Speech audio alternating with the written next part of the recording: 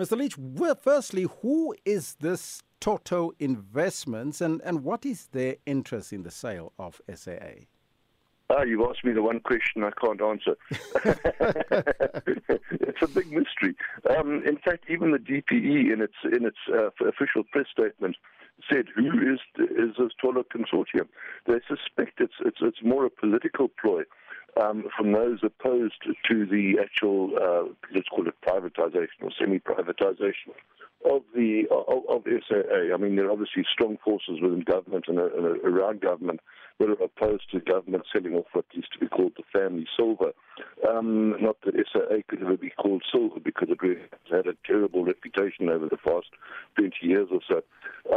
But there are strong forces, and that's what they think that this whole attempt by the so-called Tolo Consortium was about. It was an attempt to derail the Takatsa Consortium takeover, which is going extremely slowly, I have to say. The deadline is now the end of March next year, but even that is looking unlikely.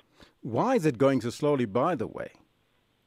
Well, I think that the complexity of such a transaction is often underestimated by all parties, including obviously the spectators of the public on the sidelines. First and foremost, obviously, there had to be a will from both sides. And quite frankly, I'm not surprised that there is a will, because SAA, as it stands, is currently worth next to nothing. And the Takatsa Consortium has committed to putting in at least 3 billion rands worth of working capital.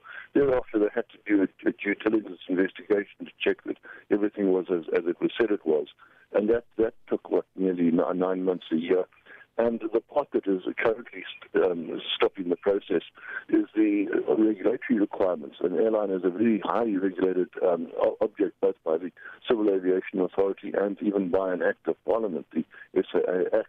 And it seems that almost all of those items will have to be changed before the actual consortium, the Takatsa Consortium, can take it over. And I'm not optimistic that that'll happen before the March next year deadline. I suspect we're looking at possibly another year before the deal gets finalized. There's lots of bridges still to be crossed. So what does this recent order by the Western Cape High Court then entail in terms of the documents pertaining to the sale of SAA that must be produced? Yeah, I think both sides are calling it a victory. The court order, the court order insists or compels SAA to provide more detail, the confidential documents that they didn't want to provide as to the value of the airline. How did they get to the value of the airline? What were the bases for the decision to select the Takatsa Consortium rather than the Tolo Consortium? And that sort of information, I think, correctly should be in the public domain. What the airline does not want in the public domain is its financials, because I think that they're a real can of worms. We haven't seen public financials from the airline since 2018, 2019. And it's just unforgivable that they haven't yet produced published financials. You know, the hold-up was often that they couldn't get an auditor to declare it an ongoing concern. But that doesn't matter. Now we just want to see how badly the airline has been doing over the past 4 years, how much it has cost us as taxpayers. And again, I think it's good that the Tolo Consortium is insisting that information be available. At the same time, the DPE is calling it a victory, because the Tolo Consortium has not succeeded in putting a halt to the actual Takatsa Consortium deal. So both sides are saying, we won a bit. So why does Tolo Investments Holding feel as if, and I quote, capriciously, irrationally and arbitrarily excluded from bidding for SAA? Well, he claims that the whole process was unfair, was biased in favor of the Takatsa Consortium.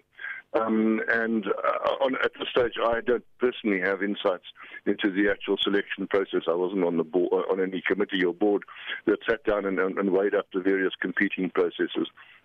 But even I think the indication of the language being used in that suggests that there's more political posturing going on here than there was perhaps a significant attempt to provide a real alternative. You see, the requirement for a strategic equity partner was, I honestly thought 2 years ago, impossible to fulfill, because no one who had the capacity, who was already running an airline, would want to invest in SAA.